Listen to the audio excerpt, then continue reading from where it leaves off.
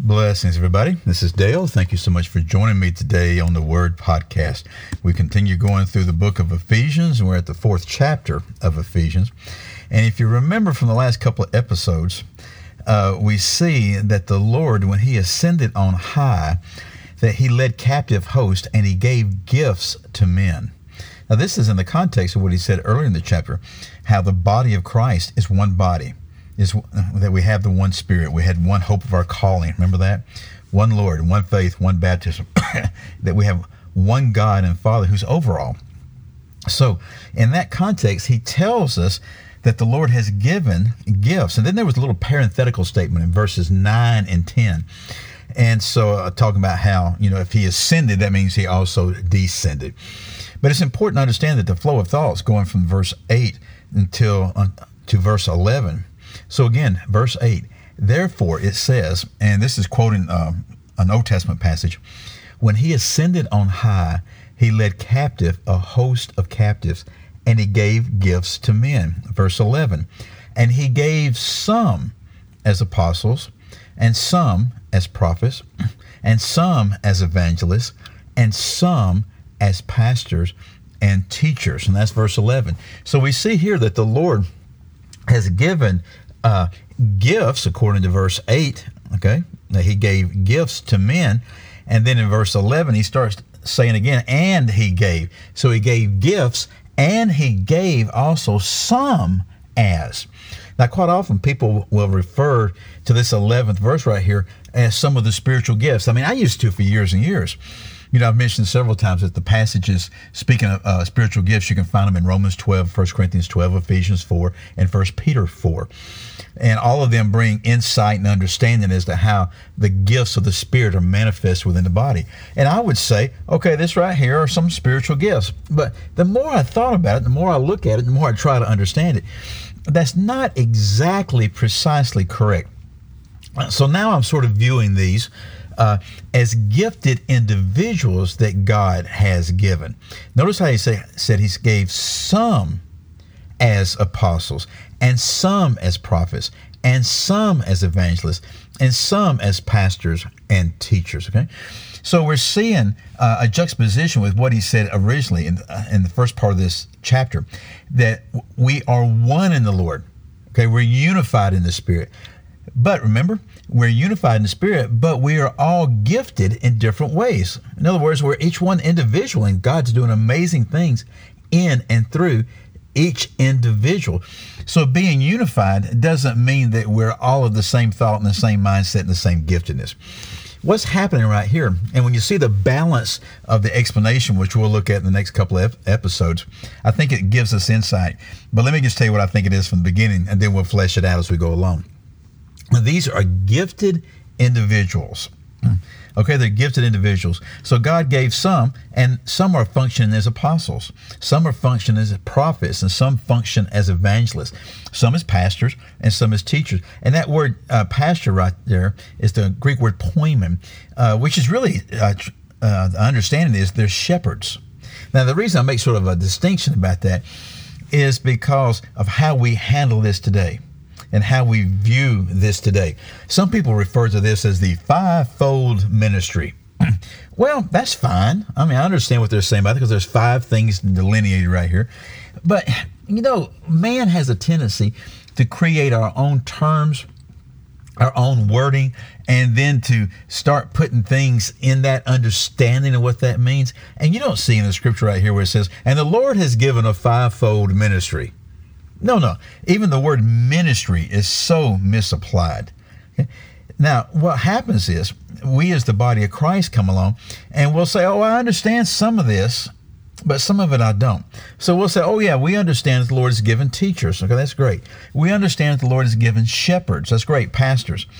We understand that the Lord has given evangelists. Okay, that's fine.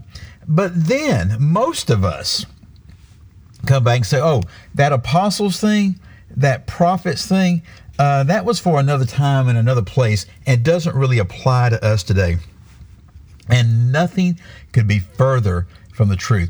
As a matter of fact, the next 2 or 3 verses are going to show that that is not true. But you will hear it in most places where I live, definitely in the Western church, you'll hear people say, oh, the apostles and prophets, that was just for the beginning of the church, and it doesn't apply today. Once we have the Bible, we have no need of that.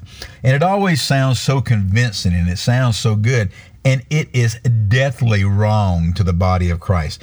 Again, the next few verses are going to explain that. If you want to go ahead and read ahead, do it. Read Ephesians 4, and you'll see what's being said.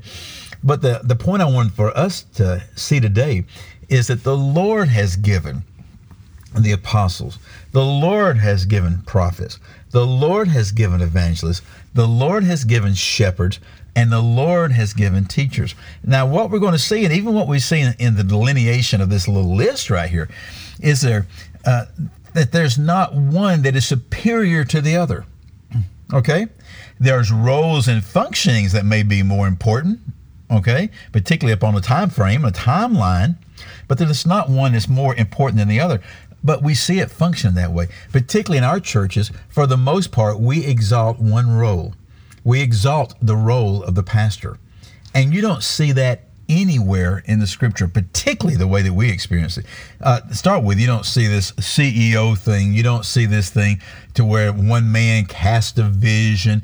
You don't see where one man has the dream, where one person does most of the preaching and most of the teaching and most of the insight. You don't see that at all in the scripture. As a matter of fact, you see the right opposite of that. You see a plurality of leadership. You see the body of Christ functioning together as one, with these gifted individuals right here doing something, which we'll see in the next verse, in the next episode, okay? And then you're going to see why they are doing that. But what we've done is we've actually, and folks, all it is just sort of leftovers of what the body of Christ was in previous generations. Let me just leave it at that, okay? That's basically what we're dealing with right here. And so it's been to our detriment. And we would do quite well if we would do what the scripture tells us to do and give heed to it. Now, as we go through it, we're going to see more about what the Lord is saying about what the purpose of these individuals are and what they do. But real quick, the apostle, and we've talked about this before, is simply one that has a message, and they're sent forth with a message. Okay? The prophet is one that's a foreteller and a forthteller of the truth of the word of the Lord. So if you sit there and tell somebody, God loves you, you're prophesying over them. You're forthtelling the truth. Most of the time, we think of prophets as foretelling, telling something that's going to happen in the future. There is an element of that. Okay, there is an element of that. But the primary element is simply forthtelling the truth. And that's the reason that Paul says over in his first letter to Corinth, he says, I wish that you all would prophesy. I wish that you all would speak forth the truth. The evangelist is one that's the bearer and the bringer of good news. Okay, he comes and proclaims the gospel message. The pastor, the shepherd, as I mentioned before, is the appointment. He shepherds the body of Christ.